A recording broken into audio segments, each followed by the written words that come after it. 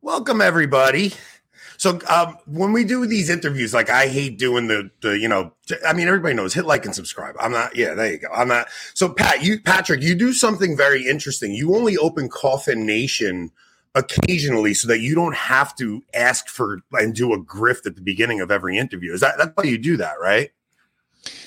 Well, you might be referring to the podcast, the Patrick Coffin Show, which has been going since 2016 when I left the previous employer that shall remain nameless, although it is Catholic Answers Live. So I've got, 390 shows in the can, and I'm trying to have mercy on my audience. So when I first started, I had this elaborate, semi-pompous, overproduced music with a voiceover. La la. If you're a regular listener, you hate that crap. You just show me the beef, right? So yeah. I've streamlined it. People pretty much know the routine about hit like and subscribe. But then I organized the second of a summit series called Truth Over Fear with Bobby Kennedy Jr., whom I've interviewed 3 times, and now he's running for president. It's crazy. Dr. Peter McCullough, the late Zev Zelenko, Dr. Ryan Cole, attorney Reiner Filmick, all the people that were fighting against the COVID. Can I say bullshittery? Is that wrong? Yeah. No, go for it. Yeah. It's too late. Welcome to live broadcast. And for that, I got a permanent ban from YouTube after we launched. Like an hour into it, I got an email from YouTube QT saying that I was I'm gone in violation of their own terms. So I'm not litigious minded. I've been around the legal mulberry bush a couple of times, but we just decided to move on to Rumble and other platforms. So, forget YouTube. If Catholics are not getting banned by YouTube, there's something going wrong. So I always encourage these. We've been trying to work around like certain things. So like when we speak about the people of the old covenant, we've been calling them Amish because we figure the Amish don't have technology. So they won't get mad. They won't get mad. And there's no anti-Amish defamation league. So we just refer to them as Amish. So far, we've only gotten 2 strikes. One of them we were able to get rescinded. So we're skirting a very fine line. And then I'm pretty sure eventually we're going to wind up over at Rumble. But so I really wanted to get you on, Patrick, because I've been, since my reversion, and I'd say maybe 2007, I've been following your work, right? Like I followed you over at Catholic Answers, but you really came into your own when you started doing interviews, like on your own platform. And I've admired your interview style more than I would even say you're one of the best interviewers in media, not just Catholic media. Oh, well, thank you, Anthony. Thank you. Yeah, the amount of prep you do is like you thoroughly read the book before you bring somebody on. Even during the COVID thing that you were just speaking about, all these people that went crazy when Joe Rogan had a few people on, like they were on your platform first. Yeah. You really made these people known, and then they would go on these bigger platforms and everybody would make a big stink out of it. Yeah. And nobody stood taller than you did during COVID. Well, thank you. Yeah. Mr. Rogan deserves he needs to write me a check for all the heavy hitters that I'm joking. I want there to be 100 Patrick Coffin shows and Joe Rogan's. So this is not about protecting fiefdom. I'm honored that people bounce from me to somewhere else. And Joe Rogan has broken a lot of ceilings and has kind of deconstructed some myths about podcasts. And this is something I had some conversations with Milo Yiannopoulos. Milo came back after his fall from grace in 2017 or so on my show. I'd never talked to him before. And that was over 2 hours. And then we did another show, 3 hours, 52 minutes. And I said, Milo, it's too long. People's attention span is, it's not true. Movies are longer. Books are longer. It's not true. If your stuff's good, they're going to keep listening to it. And he's right. And Rogan's, I think his average is like 3 hours. And if you don't have time at the moment, then you go back and you treat it like, something episodic. Mm-hmm. So great. Even as our show develops, it's like I had to make decisions based on like, okay, do you want to play this? Do you want to play this safe? Or do you just want to have conversations with people you find very interesting?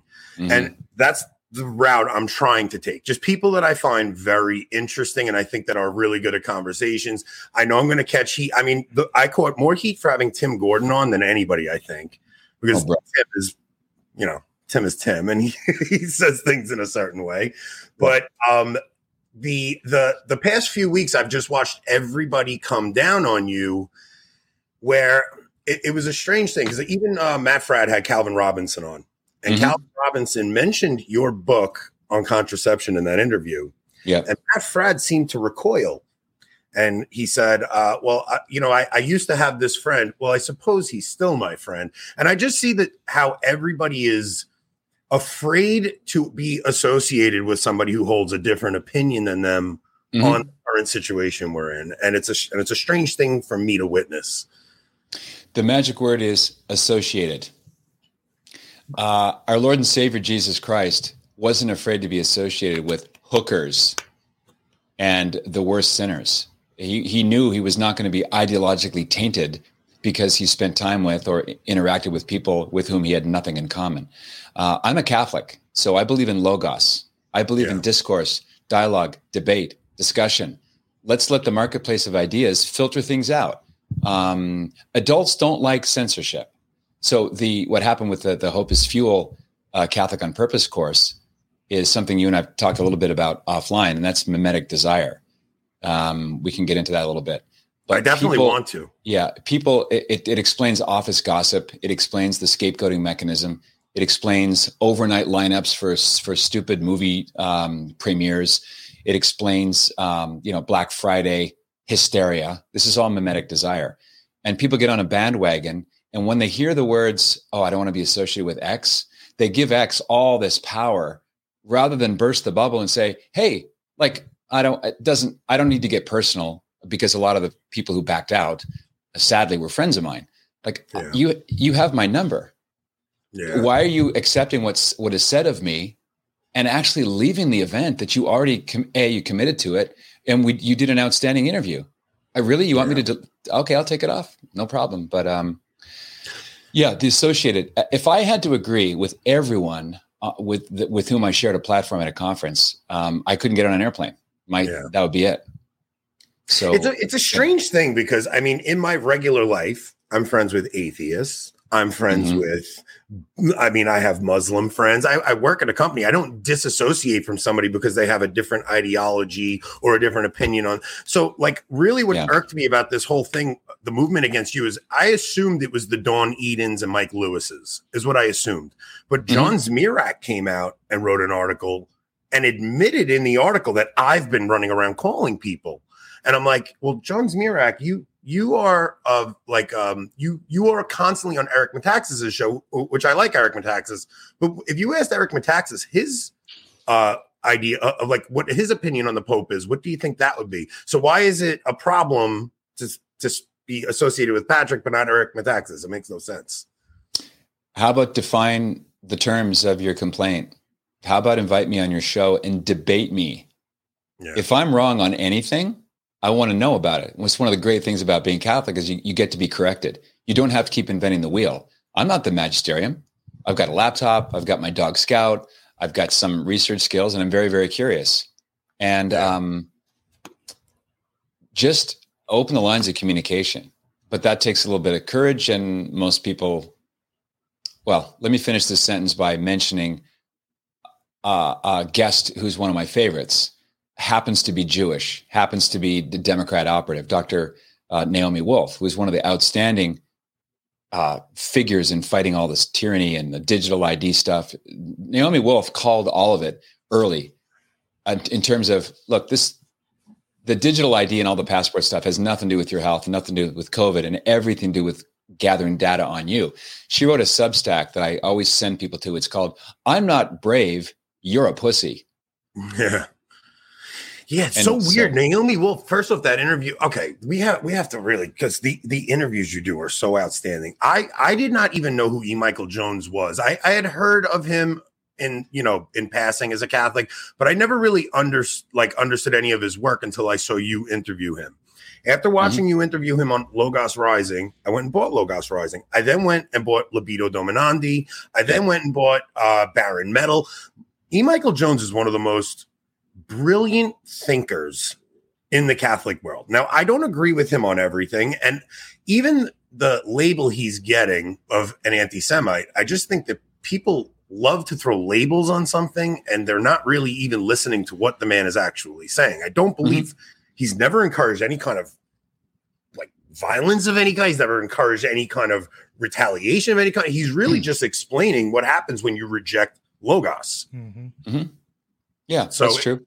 Yeah. It's like there's even there's a caveat on the website, hopeisfield.com. Please note, disclaimer, none of these speakers are presumed to agree with Patrick Coffin or with any of the other speakers here on this course. Apparently not enough. So not only the EMJ thing, but also that the accusation that I'm a sedevacantist. This one's really funny because I kept saying, here's why I'm not a sedevacantist. And the reply to the Twitter mob was, only a sedevacantist would deny he's a sedevacantist. You sedevacantist. So I just decided, I wrote an email, basically an apology email for some of the pride-tainted replies that I was making. And someone I respect a lot, who I don't want to name because he's very humble, but he gave me an image of the way I was responding reminded him of Peter taking his sword out during the garden when Jesus is getting arrested. And I took that to prayer, and I've given a lot of thought to that little scene. So Jesus later in Luke's gospel says, hey, look, if you don't have a sword, sell your cloak and buy a sword. So he's endorsing carry, right? Jesus is not a pacifist. And so when the temple guards arrive, they're armed to the hilt with, pardon the metaphor, with swords. So Peter's there. He's got a sword. Jesus never told him to never carry a sword. He's wearing a sword. He sees these guys come in. There's Judas. He knows what's going down. Peter's like, not on my watch. He draws the sword. Game on. I'm not going to let you arrest him. Takes a whack at Malchus's head, slices his ear off. And our Lord at this point heals Malchus's ear and then says, Peter, put your sword back in its sheath. He who lives by the sword dies by the sword. Why would Jesus say that? Isn't it courageous of Peter to draw his sword? Yes, it is. But Jesus' message to Peter in that moment is, your enemies want you to fight a certain way. You don't have to fight the way your enemies want you to fight. Because in that moment, our Lord knew that in about 18 hours from that moment, he was going to be hanging on a cross for 3 hours. And that was going to be the final victory that didn't involve a sword. In fact, it involved an apparent catastrophic failure. Our faith is based on an apparent catastrophic failure. And from that moment, I put my sword back. No more snarky replies. No more explaining that I'm not a sedevacantist.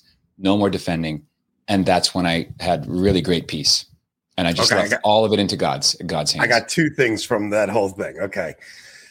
First off, Patrick, I love you are one of my favorite people to listen to have a conversation. You're also one of the most awful people on Twitter I've ever encountered. Like your text. Thank you. A gift. It's a gift. My favorite one would reply to pretty much everything that I despise is just gay. Dude, you're so bad. Like everything. And I love you. That's the funny thing. It's like you're somebody who I enjoy listening to so much. And then when I see you on Twitter, I'm like, I don't know if he knows how bad he's coming off here or what. It's like he's just awful at Twitter. But certified bad on Twitter. Yeah. The other thing I want to say is, though, so we had a guy named Joshua Charles on with us the other day, who is Mike Pence's former speechwriter, New York Times bestselling author. And we've been talking a lot about this is you've been speaking to Dr. Edward Mazza. Yep. Right? You've had conversation. Now, do you hold to his whole catacomb thesis or really just the resignation thesis with him? This is a very complicated question because the answer requires a little bit of backdrop. I interviewed Dr. Mazza in September 2021, I think. And I had been working, just trying to connect dots about Bergoglio for a couple of years because I was weirded out. I was weirded out from night number one when he came onto the loggia with those weird glasses and his little bland hand and saying, Buonasera. And there over his left shoulder is Cardinal Gottfried Daniels, who was a homosexualist pro-abortion prelate who destroyed the church in Antwerp, Belgium, one of the St. Gallen Mafia. In fact, he's the one who gave it the nickname, the St. Gallen Mafia. I thought, why is this guy invited onto this global photo op. And then, of course, we were off to the races. Oh, he wears brown shoes. He's really humble. Not those mean red shoes that Pope Benedict had. And then him allying himself with all the enemies of Christ. And I mean, it's a long list of things that I began to be very troubled about. But then one inciting incident was the decision on the part of Bergoglio to remove the Vicar of Christ from the Annuario, the Vatican's yearbook in 2020. I thought, okay, I can't square this circle. He doesn't want to be called Vicar of Christ. So when I began to learn the history of anti-popes, and here's a pope in our own era renouncing the term, I thought, well, maybe he knows he's not the pope, or maybe he thinks he is, but he's not. That's what led me to put a whole bunch of data together, and I was happy to do a video that ruined my life as a Catholic, made me a pariah, called 7 Pieces of Evidence that Francis is an anti-pope. And I learned a lot from Dr. Mazza. He's a clear thinker. He's humble. He's funny. He can quote all kinds of pop culture, flotsam and jetsam. So I agree with him that the resignation by Pope Benedict was not valid. Where I disagree with him and some other people in I was going to call it the BIP, but I guess it would be BWP. Benedict was Pope. Is that I don't believe that he did it by accident. I don't think there was a substantial error in his phrasing of the Declaratio. The Declaratio is the 2-paragraph document that Benedict wrote on his walnut desk. Took him 2 weeks. He's got a pen.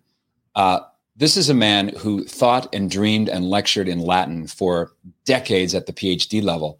There's no way that he would resign the papacy without resigning the office of the papacy. And the magic word he needed to use, according to Canon 332.2, is munus, which means gift or office. He does not renounce it. Unlike Richard Milhouse Nixon, who did renounce the office of the presidency in one sentence. You can see the PDF online. That's a legitimate resignation. And I keep saying, don't believe what Patrick Coffin says. Who cares what my opinion is? But at least follow the canons of the Catholic Church, because they're binding. And we can go off into. Well, the reason I was asking is because Dr. Mazza holds that Benedict was the restrainer spoken of in Thessalonians. Yeah, the Cajetan. Yeah, right. He is a restrainer. I agree with that thesis.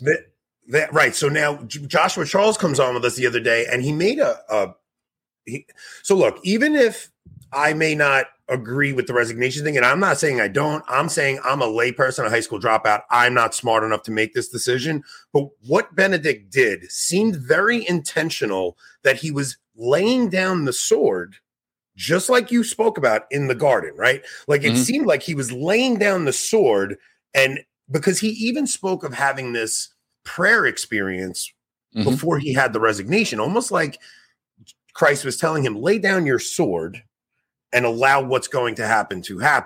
And it's something that really kind of clicked on me. And like you were just saying, he's a restrainer, not the restrainer. And I see something very symbolically important also in Paul VI laying down his tiara, where there's something about the papacy being a restraining force against evil in our midst. And that was a conversation that we just had with Joshua Charles. That's why I was curious, especially when you brought that specific story up between Jesus and Peter in the garden. It's just a lot of these things are very striking. I think you're right that Benedict, whether he was successful in his resignation or not, his intention was to only resign part of it.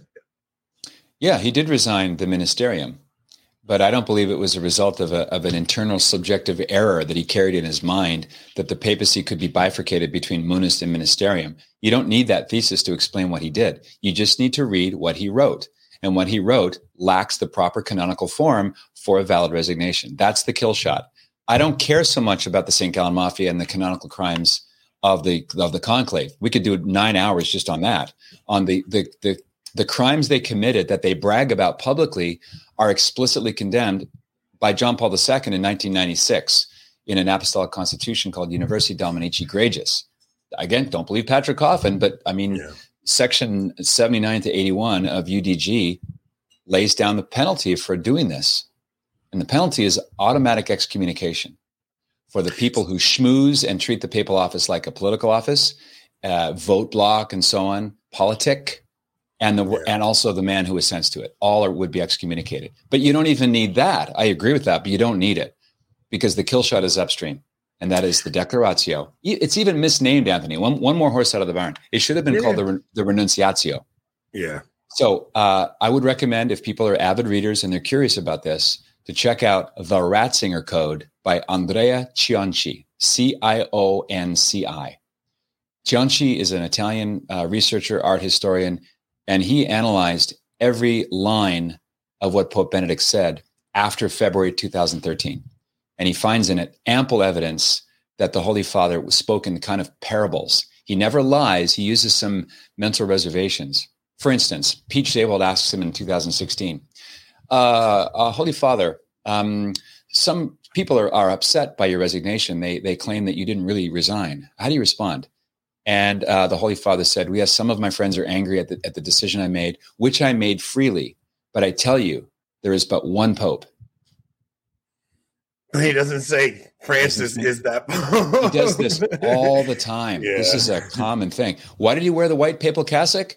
Well, he tells Andrea Tornielli in 2014, well, there was no black cassock to be had at the time. Yeah. Rome has 10 clerical stores within walking distance. And by the way, the last 10 years of his life, he never presented himself anything other than the actual office holder of the Pope. The white papal zucchetto, he's called His Holiness. He basically retained this. So this is my California driver's license. I could renounce driving in California. I could write a letter to the world. Hey, world, I'm no longer driving in California, I promise. And I could never drive again. But until I hand in that card, I retain the right to drive. And even the word Pope Emeritus, it's canonical, it's anti-canonical word salad. It doesn't mean what people think it means. Emeritus in Latin means he who merits the office. It doesn't mean old retired guy, he who merits the office. And that was his phrase to describe his status. It's one that he chose. I mean, it's like, look, so I think the times are so confusing, right? Like there's so many different things going on that I think that anybody who just comes off and says Francis is the Pope and anybody who says otherwise is blah, blah, blah, blah. It's like, how can you not have empathy for people who are looking at the scenario in the church right now and not saying something is off? Like something is drastically off, right? Like I've been taught my entire life how marriage is an emblem of the divine, that God is a Trinity and that the family and marriage and all these things. And then you have Francis come out with Amoris Laetitia saying that people and starting to mess around with the idea of marriage. Not, it's like these things are just so blatant when he makes his comments about breeding like rabbits and who am I to try. I mean, there's the list of things that Francis has done to purposely confuse people. And then when people act like, how are you confused? I find that the most shocking position. Yeah. Trads and conservative Catholics are world champions at trying to square the circle. Proselytization is bad. Don't become Catholic. That's, it's not what Jesus would do. Jesus was nice. You're mean by encouraging people to become Catholic. Host the head of Moderna and Pfizer at Vatican conferences. Describe Emma Bonino, the premier abortionist pioneer in Italy. I call her a national treasure. Meet with Kate Perry and Leo DiCaprio, but leave Cardinal Burke and the Dubia Cardinals. Ignore them. Leave Cardinal Zen out in the cold. Ally yourself with all of the enemies of previous popes and reject people who exhibit really fervent Catholic evangelical spirit, like people who go to the traditional Latin Mass. So I just decided that there's one option that fits all the facts. And I no longer call Bergoglio, satanic, hypermodernist, globalist, communist. I think he's all those things. But when you say the word anti-pope, people freak out, even though we've had 30 anti-popes, like anything but that. So, yeah, it's a strange one. And what I really don't like is when people say, by discussing these issues, you're pushing people out of the church, because I'm going to tell you right now, I left the church after Amoris Laetitia for 2 years. And you want to know what brought me back in?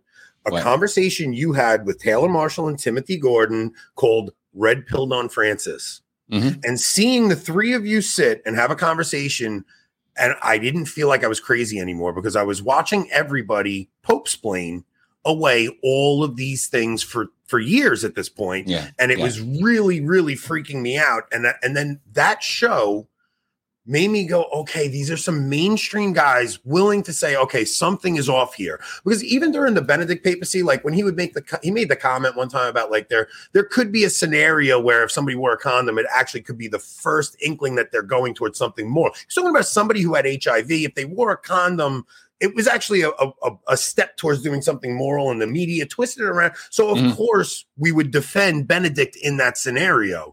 But what they were doing with Francis was trying to make it like something he said that was just so off and trying to make it sound normal. And it's like, guys, please, I'm not crazy. Stop it. Don't talk to me like an idiot. Right. Yeah, establishment professional Catholics are trying to square a circle that you can't square and trying to domesticate a problem. Like explaining away your drunk uncle who's ruined the party. Oh, he's just not feeling well. No, he's drunk and ruining the party. And it's not a sin to say so. Do you know who John Gravino is? No. John would be a good guest for your show. John wrote, now John and I disagree on the papal evidence, but he has an excellent short book called Confronting the Pope of Suspicion. And John's thesis is that Amoris Laetitia, which is another kind of red pill moment for me, Amoris Laetitia is the codification in a magisterial document of all the 1960s and 70s era dissent. It puts in writing all of the dissent principles of the sexual revolution and the Catholic left. He explicitly says that the Argentine bishop's letter on the matter, that yes, there are some circumstances in which civilly divorced and remarried Catholics can receive Holy Communion. Well, that's material heresy. That goes against what Christ reveals, both in the Gospels and in 1 Corinthians chapter 10 and 11. You can't, they don't fit together. And that letter from the Argentine bishop, this is kind of mind-blowing too. You may have heard the phrase AAS, the Acta Apostolica Sedis. It's like the official vault of magisterial teaching. Anything that ends up in the AAS is certified, okay, this is what the church really teaches. That letter, which has no authority, is put up into the AAS by Bergoglio. That doesn't work. And it's not a sin, and it's not disobedient to say so. You know who used to get tagged by this all the time is Robert Spencer of Jihad Watch. I've interviewed Robert a bunch of times. And if he says, look, a Muslim beheaded a guy in broad daylight, that's Islamophobia. Well, no, I just pointed out what that guy did. Yeah. So it's messenger shooting. I think somebody was asking, okay, so like, what is I kind of fall in I'm pretty agnostic about a lot of the things going on right now. Like, I just don't know, but I do think it's going to take an act of divine providence to get here's what it is.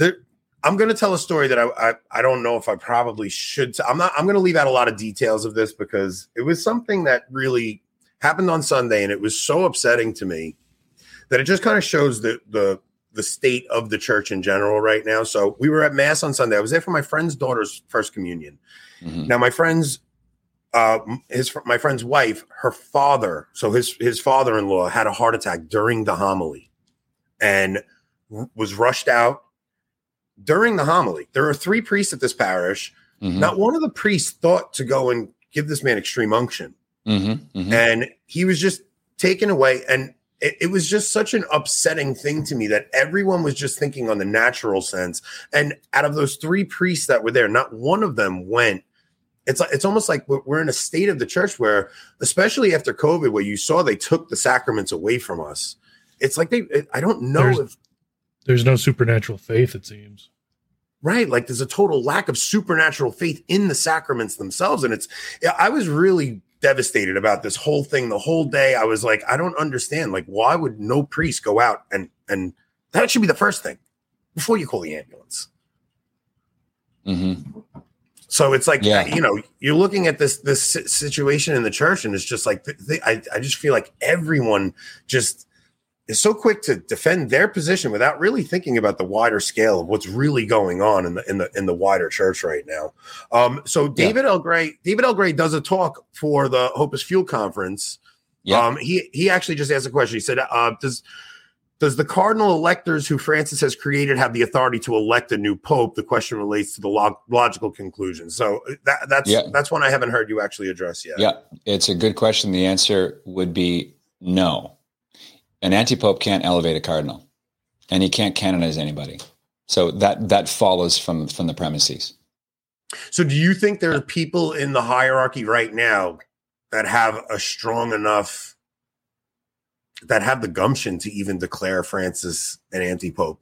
Like I feel like people are so afraid right now, they'll just keep going along and go. Like, it really will take an act of divine intervention, right? Yeah, I think divine intervention has to accompany acts of courage like that. And I also think it's going to get worse. It has to come to a really terrible, unavoidably catastrophic crisis where people go, okay, let's go down. This is like the alcoholic who hits like absolute rock bottom where the only direction is up.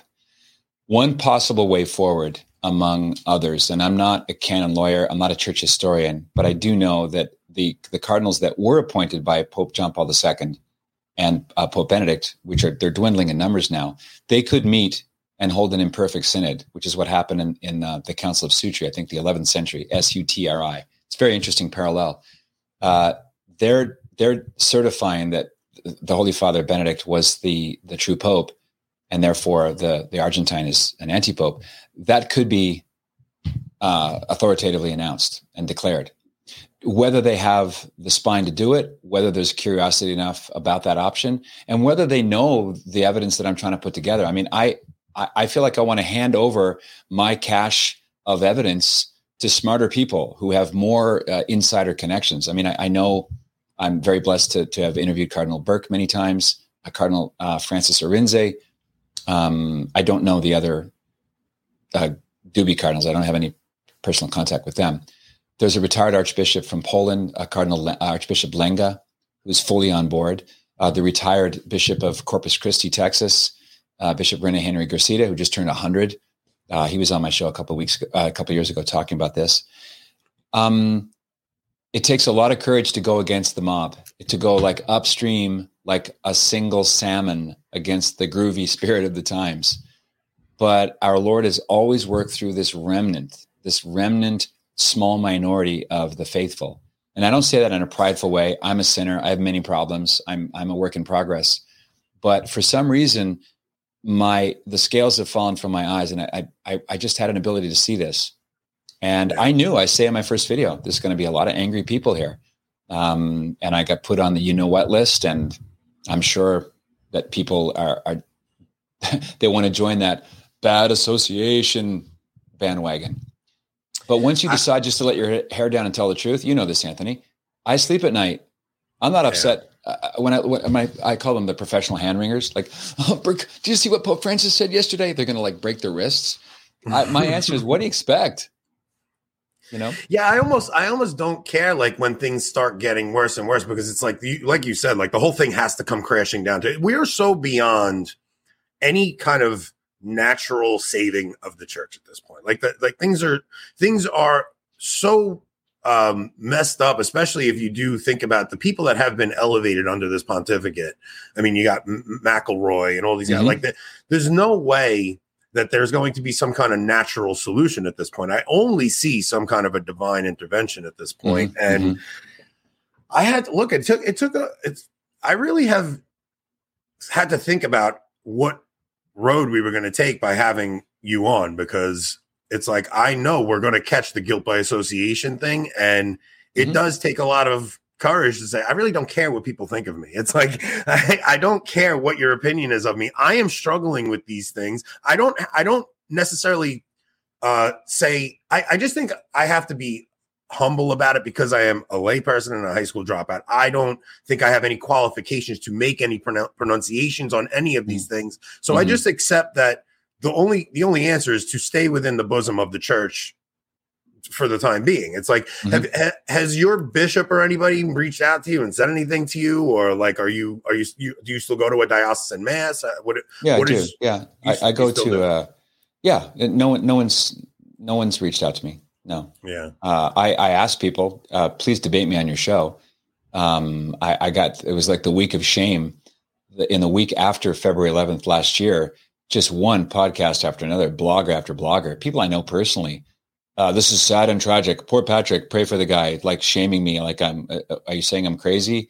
Are you saying this is so beyond the pale that we can't even talk about it?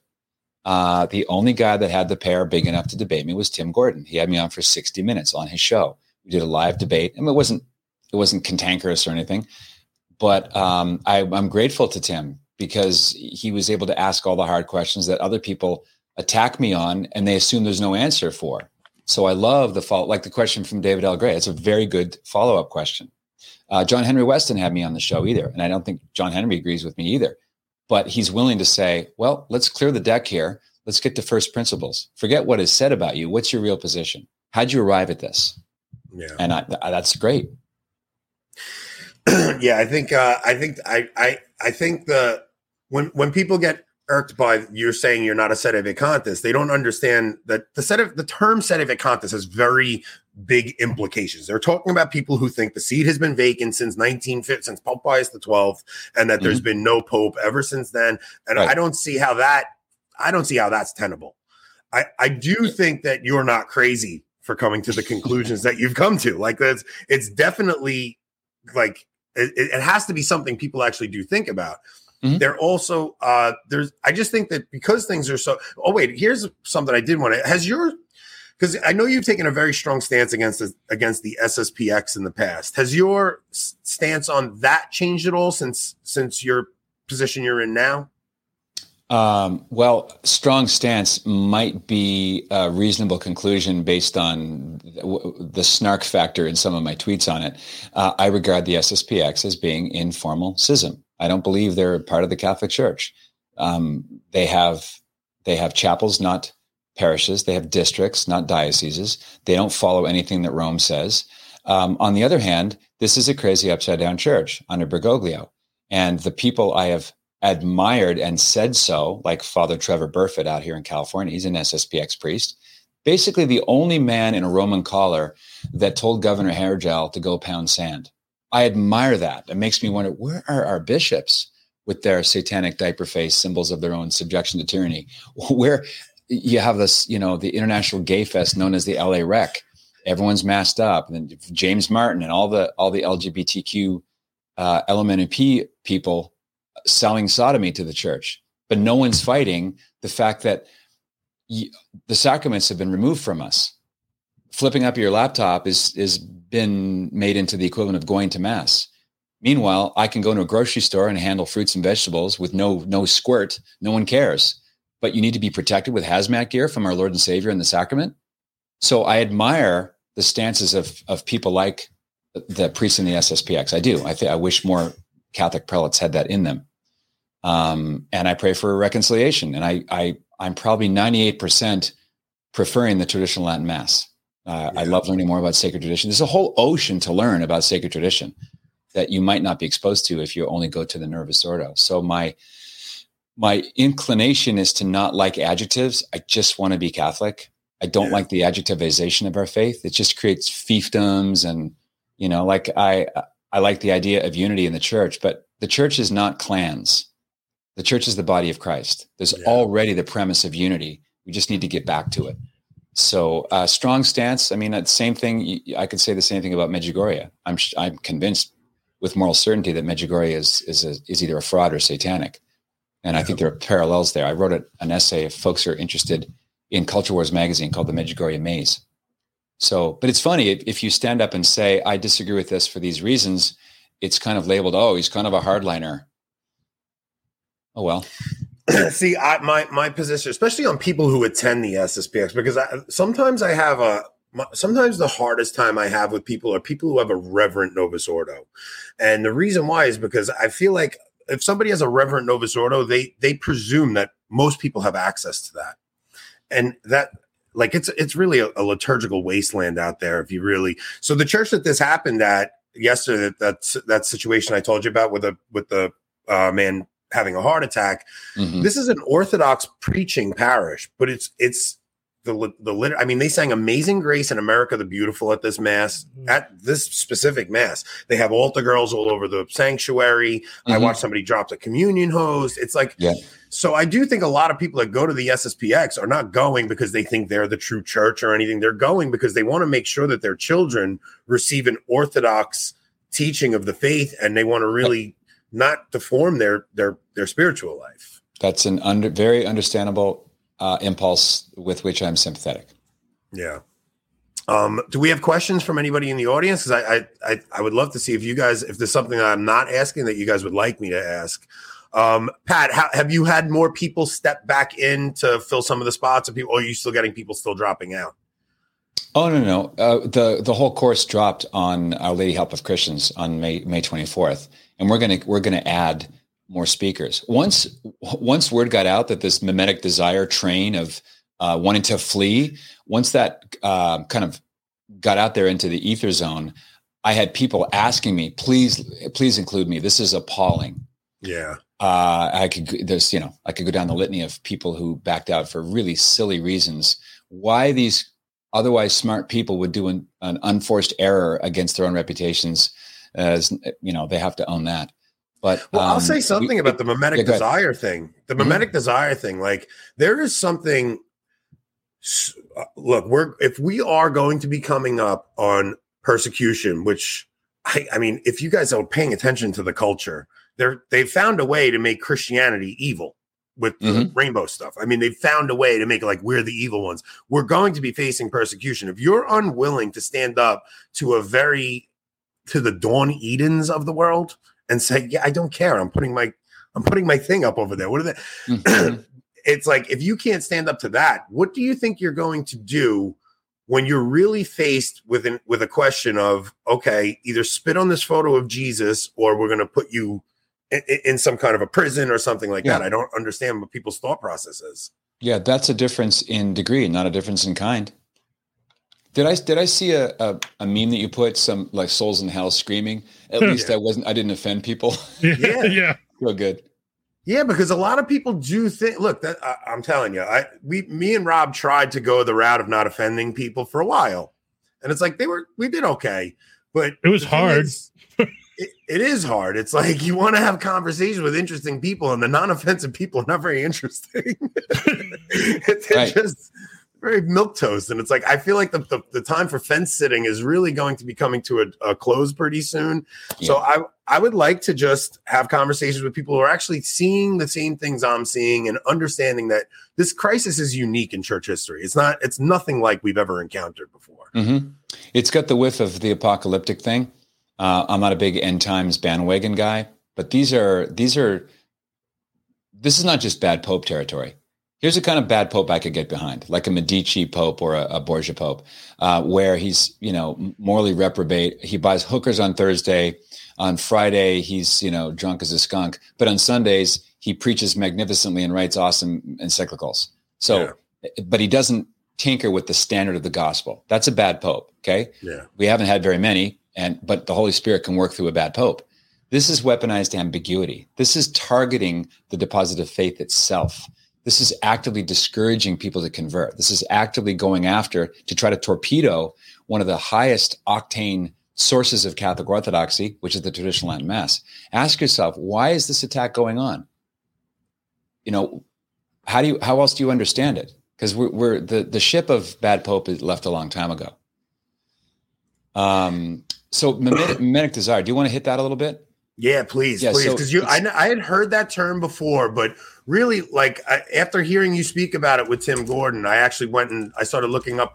What is it, Rene Girard or Rene Girard? Yeah, I started looking up a couple explainers. So please, Rene Girard was a French philosopher. He ended up teaching at literature in Stanford University for 40 years. He's been dead 10 years or so. One of his interpreters, or someone who's kind of made his thought popular, and I don't mean popular dumbed down, but accessible to the average reader, is Luke Burgess. I always throw people at Luke's book. It's called Wanting.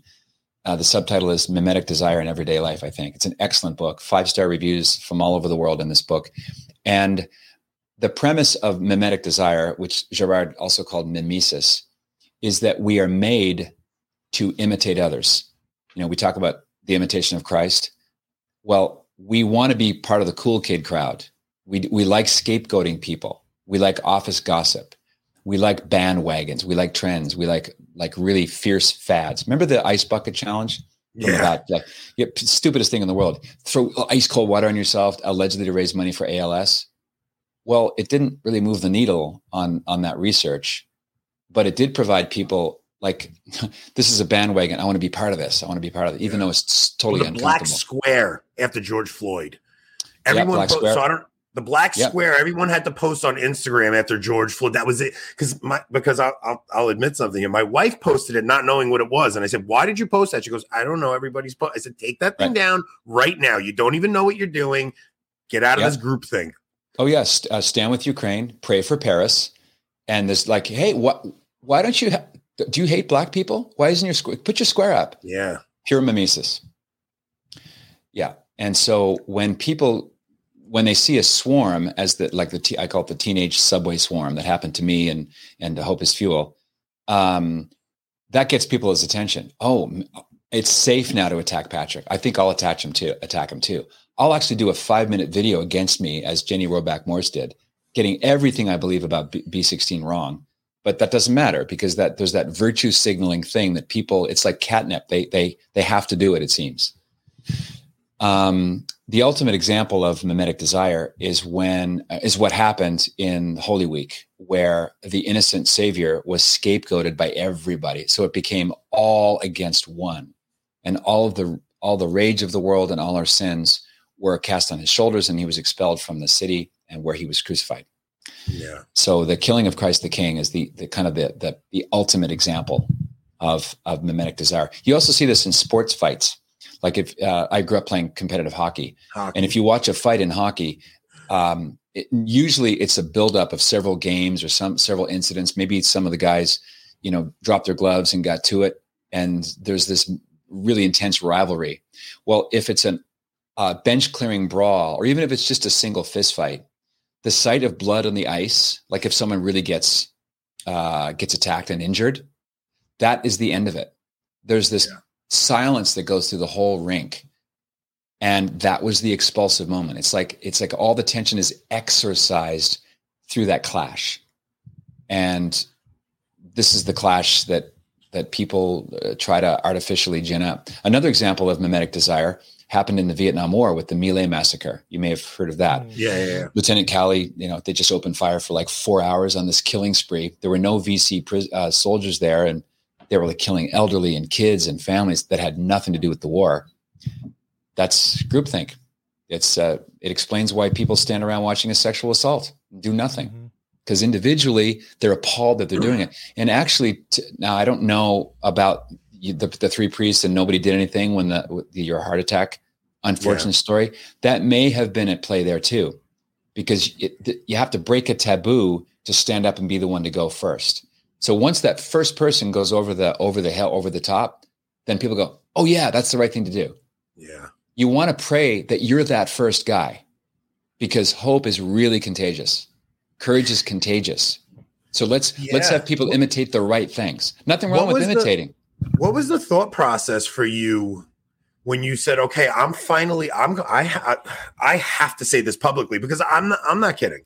I think there are a lot more people who hold your thesis, but do not have the courage to say it. I do. I think there are many people who believe a certain thing about Francis, but they know if they said publicly what they really believed, they would be turned into the Patrick pariah. So did you have to think this over before you came out publicly with it, or did this come kind of naturally for you? Well, not really. I don't consider myself extra brave. I get nervous. I have insecure feelings. I don't want to lose my livelihood. I knew there would be pushback. I knew the pariah thing would be in play. I didn't know to what extent. And I didn't know how long-term it would be.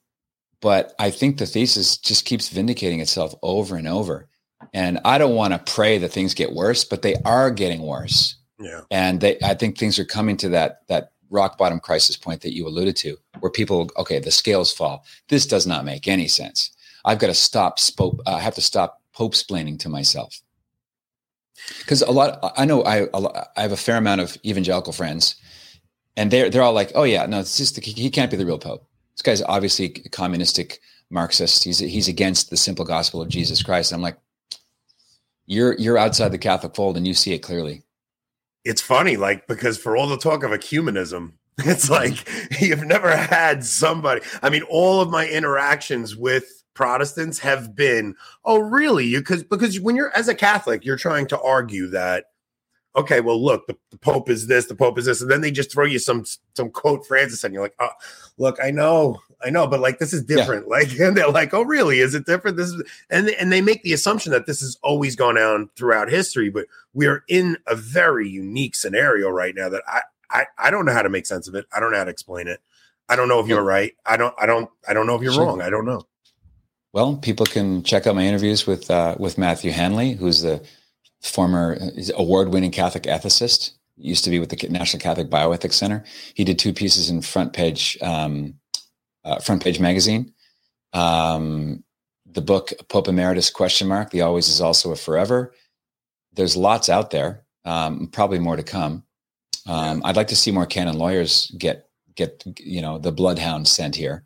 I'm not a trained canon lawyer, but a lot of canon lawyers are part of the Borg. They work for dioceses, so their paycheck is contingent on them being on that leash, right? Just like the whole EWTN mainstream Catholic Incorporated, they're all afraid of their own precious reputations, and they've got donor phobia.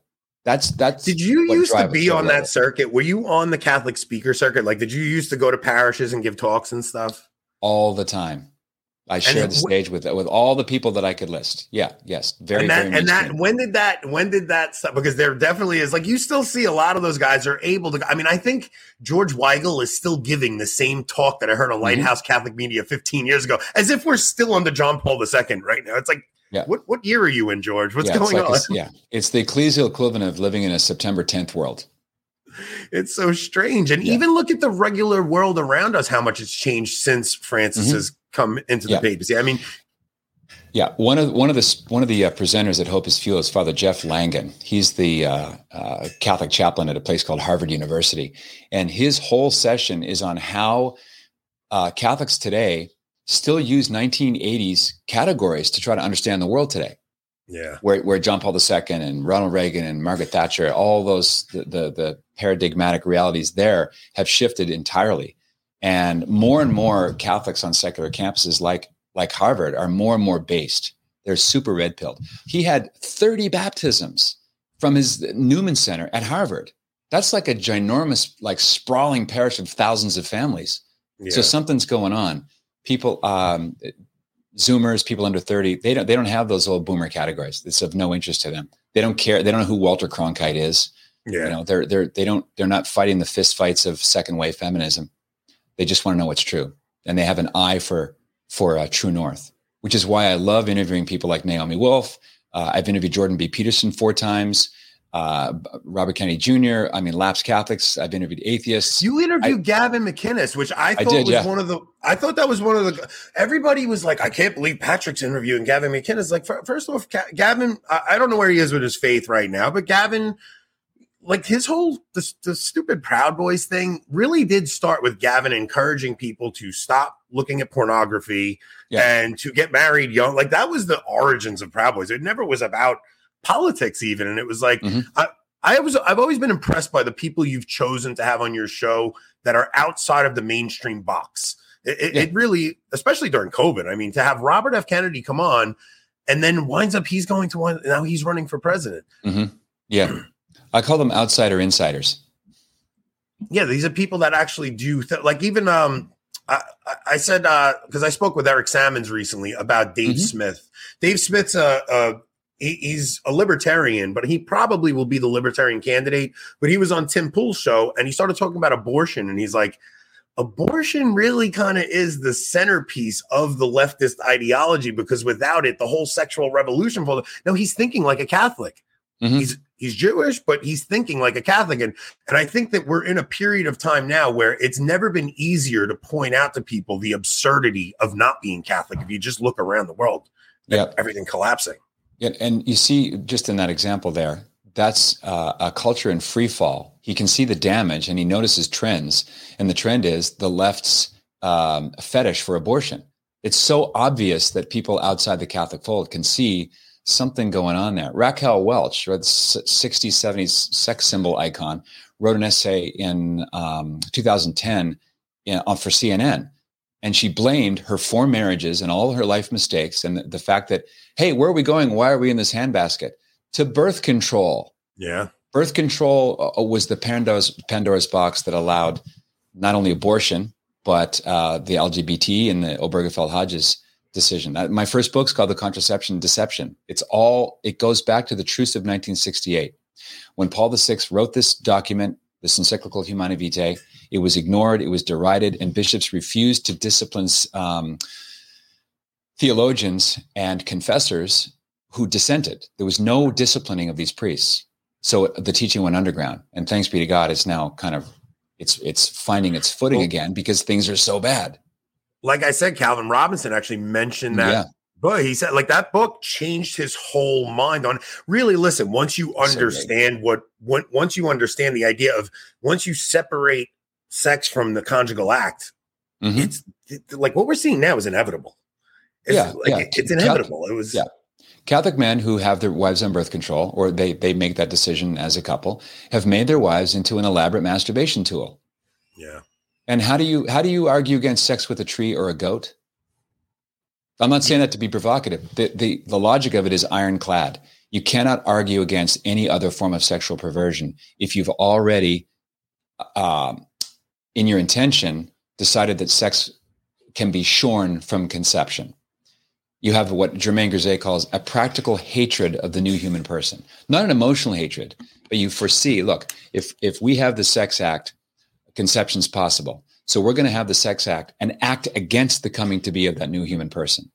And that's why the Griswold versus Connecticut decision of the Supreme Court in 1965 was the foundation for Roe v. Wade in the argument that there's a right to privacy as a penumbra in the Constitution, which is absurd. So that's the birth control is the taproot of trans, of the normalization of hardcore pornography, the gay rights movement, so-called, and abortion. It all stems to contraception. Now, it's all those things, and they all are rooted in that. But at the same time, I think that we are seeing a return of these ancient demons that once roamed the earth, because you could really see, like in the Drag Queen Story Hour, for instance, if you look at the priests of Sibylle were castrated men who wore women's clothing, who people brought their children to go and see. So you're starting to see that people are actually worshiping these ancient gods, but they don't know that's what they're doing. Yeah. But it really, once you don't have a sacramental understanding of the world and your intellect is no longer enlightened by the sacraments, you see how far your intellect gets darkened, and you see that in everyday life. Do you know where this is reflected? In 2 scenes in The Passion of the Christ by Mel Gibson. I want to get to Mel in a second. One scene is the appearance of Jesus in front of Herod at the order of Pontius Pilate. Remember that? He's standing there, he's like mute as a lamb, and Herod's kind of taunting him with this kind of little girlish makeup. There's one shot after another of the people in that room, and half of them look like trannies. They're like weird, ambisexual, strange, and they all have this sort of gaunt look, and they're like staring at our Lord as if to say, "Can you get me out of here?" And a lot of them, they can't meet eye contact, and they kind of look away. I have to go back and watch that now. Yeah, that scene is pretty riveting. All the cast of characters. There's like a leopard on a leash. It's all kind of weird, like subliminally an orgy just happened or something crazy like that. Even his portrayal of Satan as androgynous like that. How prophetic. That was the second point, Anthony. Yeah, he cast. This Italian actress playing Satan. Satan's trans. This is 20 years ago. He kind of saw, and that's, he probably wasn't intentionally being a prophet, but that image of the androgynous Satan was that was such a prophetic interpretation of what Satan is. And it's like, you guys, you really have to think about, this is when did he make that movie? 02, 03? It's like, it came out in 04. This was unheard of back then, right? Like we weren't dealing with, it was like, we hadn't even gotten to we were still at the Seinfeld. There's not that there's anything wrong with that. Like that's where we were at that point in time. So to go from that, and Mel really did have a deep insight, I think, at least either that, or maybe he was being, inspired from somewhere. Yeah. So can I mention Mel? Because it applies to the Hope is Fuel. By the way, it's hopeisfuel.com.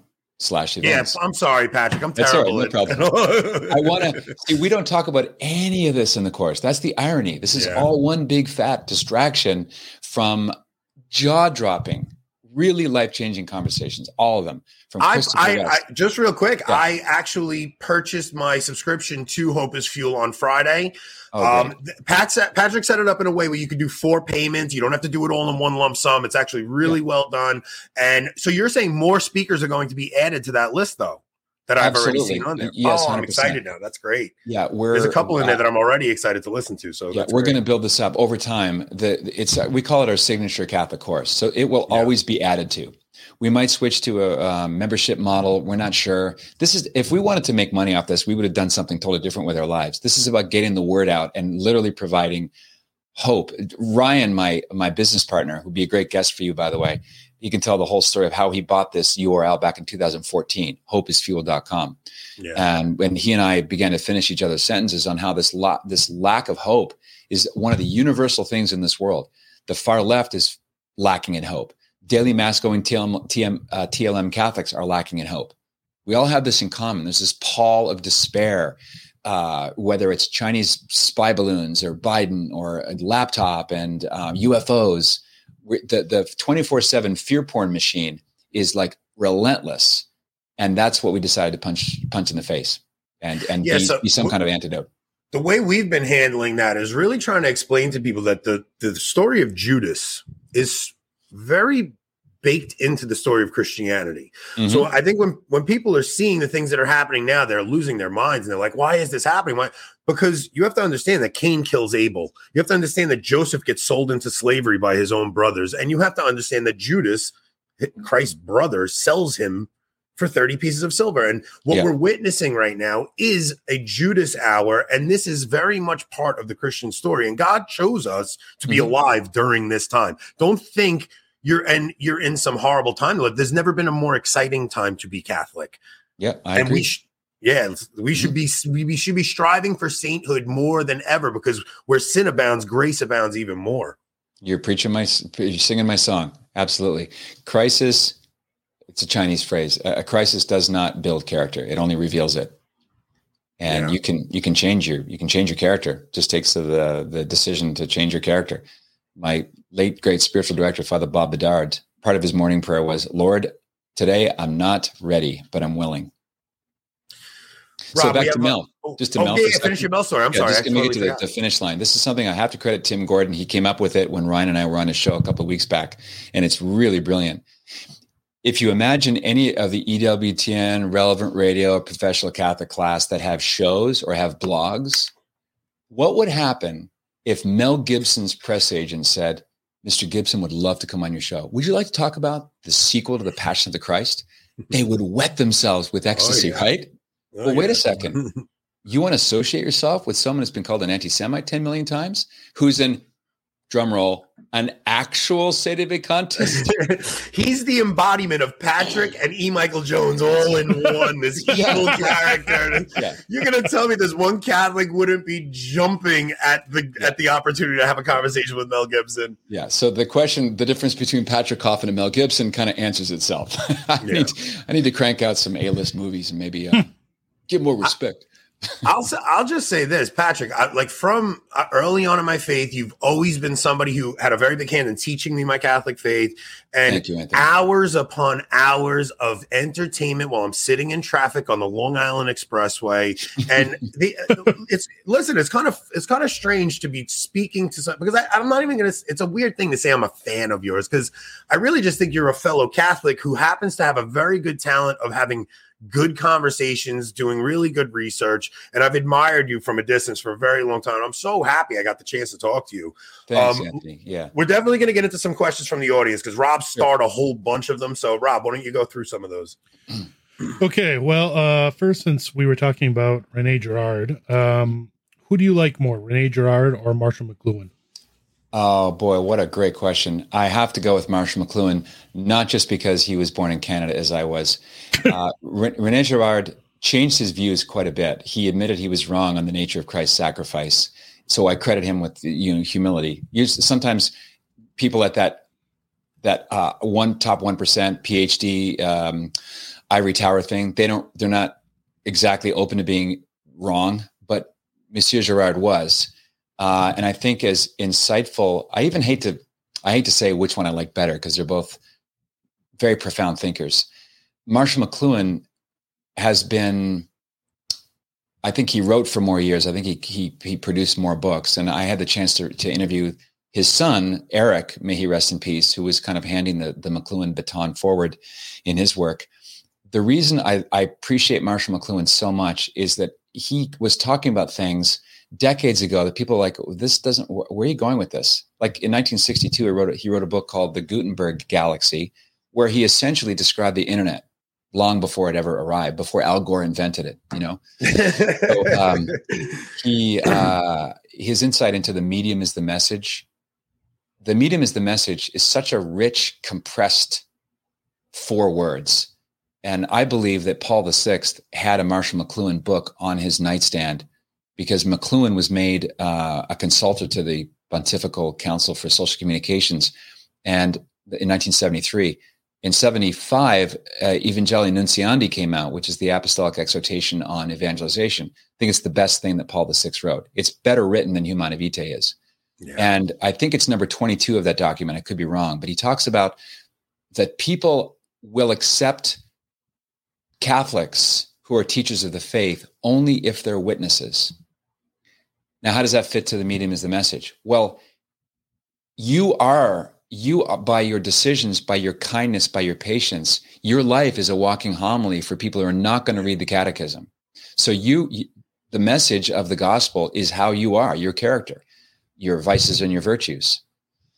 McLuhan also said that the answer to every problem is inside the problem. So think about the problem of the crucifixion. Well, the answer to it is inside it. It's in the person of Christ, who knows that in 3 days, the Father's going to raise him to glory. And what looks like failure is actually the beginning of the whole new creation, where the worst evil, not just that has happened, that could ever happen, did happen in the murder of God on the cross, which led to the greatest imaginable good, the redemption of the world and our salvation. So, McLuhan's just endlessly fascinating. He's got a lot of really paradoxical isms that just kind of, they're like mind candy to me. So yeah, I love those. I'm in the McLuhanism. I'm in the McLuhan camp for that reason. What do you got next, Rob? Is there someone that you wouldn't have as part of like the Hope is Fuel conference for whatever reason? For instance, like Don's probably not serious with this. He likes to joke, but yeah, I mean, just out of curiosity, like where would you draw the line personally? Well, if the question is, would I have someone at the Hope is Fuel event, that course? Yeah. James Martin would be a strong no. I have invited James Martin to debate me many, many, many times on Twitter, back channel. Let's have a conversation. He won't engage. So I don't have any allergy to appearing in a conversation with James Martin. I just know that he will never do it. He's a sniper from behind the shrubbery. I can't even believe I have to say this at this point. I probably wouldn't have a pedophile. Probably, a murderous commie bastard, probably not going to happen. No, but let me jump in real quick, because so many of your problems that you're catching right now could have been solved by just taking E. Michael Jones out of it.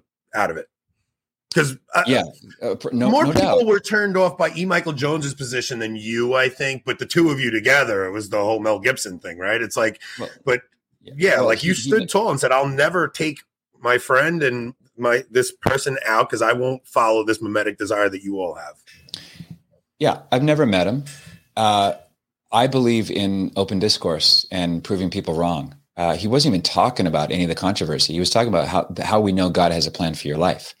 And Francis doesn't occupy any of the content of any of the speakers, maybe one casual reference, but that's not what this course is about. This is about intentional discipleship.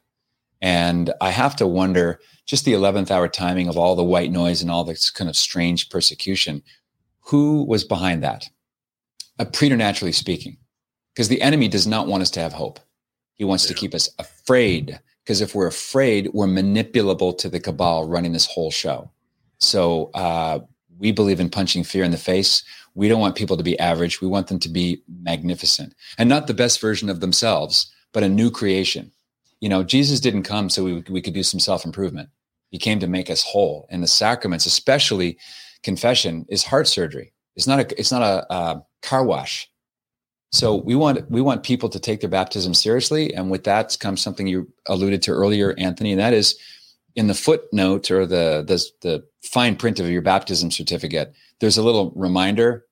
Christ says, if the world hates me, it's going to hate you too. Yeah. So persecution like this is a sign of something going right. Don't be afraid of it. It's just part of it. And if you feel afraid, just do the right thing anyway. That's courage. Feeling afraid and doing the right thing anyway. What's chastity? It's feeling sexually tempted, but not doing anything, but staying chaste. What is patience? Feeling like you want to throttle the guy, but you don't.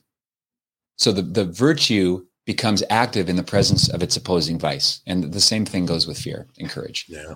That was a long answer. I hope that would help. What do you got next? Have you got any other good ones?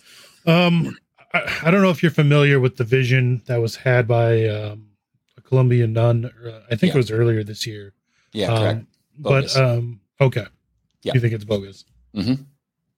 Yeah, I think I'm always weary of apparitions unless they, except for Fatima and the ones that are approved by the church. Like, I think a lot of times people go chasing these things way too often. They get too caught up in them. They get end times hysteria. I don't think you need to have any of that to really understand. Okay, we're in a moment right now.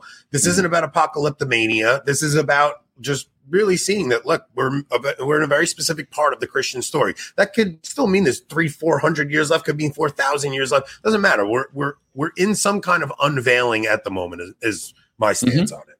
Yeah, I agree in full. We don't need it. Okay. Let's see. I guess I'm not sure what this is referring to, but maybe one or both. Okay, so James Lindsay does a lot of work on the woke stuff. So he actually recently watched a Father Ripperger talk on how the demonic and communism, like the demonic is behind communism. So I guess that's what this question is about. What do you guys think of James Lindsay? Do you see that he's been talking about Father Ripperger's demonology talks on the one hand, while going hard against Christian nationalism on the other hand? Yeah, I'm not that familiar, but I've been following him for a while. I think he's got a lot of really interesting insights. He's obviously open-minded. He's listening to Father Chad Ripperger. And so he's taking all of the content of actual Catholicism and he's grappling with it and he sees that it makes sense. The Christian nationalism thing is one of those other it's a devil term.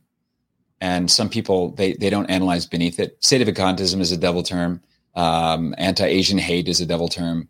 Yeah. All the accusation of racism, it's often just a devil term to neutralize or shut down debate. But like Jordan B. Peterson, Jordan knows where true north is. He's on a journey. Just let people be imperfect in the way they discover things. It took me a long time to sort out all the Francis stuff. We had Tom Holland, who's a secular historian, went into and he wrote the book Dominion. And I know I'm going to catch flack from people for not pushing back on some of his ideas. Anthony, your Italian hands is causing your camera to focus in. Oh, all right. I'm sorry. It's like we wound up getting to the root of something that he said during COVID. He started living according to the liturgical calendar. So this is a guy who went into writing this book as an atheist, then becomes agnostic. Then he's now attending church services and living according to the church calendar. It's like, sometimes it's not worth it to be combative to a person like that and kind of just let their journey unfold and let them experience Christ. And I mean, I'm pretty sure Christ is at work in that man's heart already. He doesn't need me telling him how wrong he is on his thing. Correct. So John 4, the woman at the well. Yeah. What is this is a beautiful line from my spiritual father, Archbishop Sheen. What does divine purity itself have in common with a woman with 5 husbands? The answer, a love of cold water on a hot day. That's the basis of their conversation. And he just lets her go from hey buddy to sir to master to Lord, just by listening to her and letting her just kind of pour her heart out with gentleness. There's a saying attributed to Plato, and it's be kind to everyone you meet, because everyone you meet is fighting a great battle. Yeah. Let me tell you something. Yesterday I went to my every time I see my in-laws, I have a tendency to try to evangelize them every time I go. Yep. And I promised my wife, I'm like, all right, I'll leave it alone this time. I won't do it. And my brother-in-law tells me, he goes, hey, Aunt, I just want you to know my neighbor came over yesterday and gave me this book called The Warning. Now, this book, The Warning, is about the illumination of conscience and stuff. But when my sister read this book, and she went from living living with her fiance as basically a concubine to breaking off her engagement and going and discerning a vocation to become a nun. Now, my sister is now, she applied for an aspirancy. She just got her psych evaluation done. So to me, I'm saying, how can this be God not intervening in some way that he wants? I mean, I went in saying, I'm not going to talk about God today. When he mentioned that was it. The conversation started, and they're never tense conversations. They're always led with curiosity on his part. And I mean, I'm really praying for my in-laws' conversion now. That's it. That's cool. It's possible to be annoyingly Catholic. Just wait for the open door. You know, Catholics love 1 Peter 3:15. Always have a ready reason for those who ask you the faith that's in you or the hope that's in you. Yeah. Well, what is he saying? Be ready. Yeah. Not bring it up constantly. Yeah. You know, if you have an open door, okay, now the horse is thirsty. Now you can offer the cold water to the horse or to the woman at the well. That's a really good analogy. You got any other good ones, Rob? Well, I know you had mentioned that you're not really big into the end times, sort of prophecy and mindset. So I don't know if that needs to be answered more fully. So I believe we're in the final end times, or does he? I think we're only going through yet another cycle of tribulation, apostasy. The answer is I put away my crystal ball for good and forever. I don't know the answer. I do know there are certain signs that sacred scripture says will accompany the return of Christ, like the great apostasy.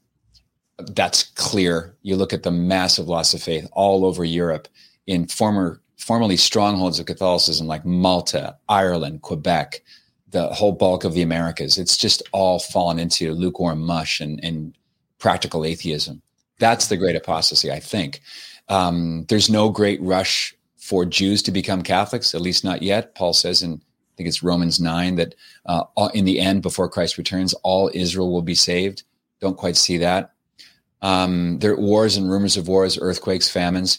That gets a little bit tricky. You have to discern the signs of the times because of the internet, events happen with the same frequency, but they're reported on instantly from all over the world. So that gives the appearance, oh my gosh, can you believe this? Another tornado.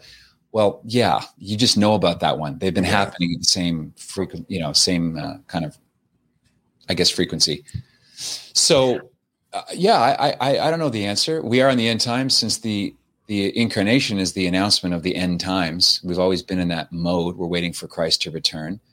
But that becomes something you mentioned earlier, Anthony. People get itchy ears about this. And there's almost like a temporal arrogance where we want these special biblical times to be our times. And we start to see it everywhere, even if it's not there. Why do you think that is? Like, I have this theory that no generation is comfortable with life going on perfectly fine after they're gone. Like, every generation is like, it's very uncomfortable at the idea of the world just existing for 1,000 years after I'm gone. I really think that everyone is so like maybe just self-centered that they're like, no, I'm in the end times. Everything's going to be gone after I'm gone. Yeah. I have this special lollipops and fancy pants. This is my time, and either I'm going to be part of the heroic fight to defeat evil or whatever. It reminds me of another quote attributed to Napoleon, and it's the cemeteries are filled with indispensable men. So a little bit of humility goes a long way. Yeah. Do you have any other good ones, Rob? That's really about it. Patrick, man, first off, I mean, I reached out to you. You answered me right away. I'm like, we really have nothing to offer you. We're a small little channel, and I really am grateful that you came on. And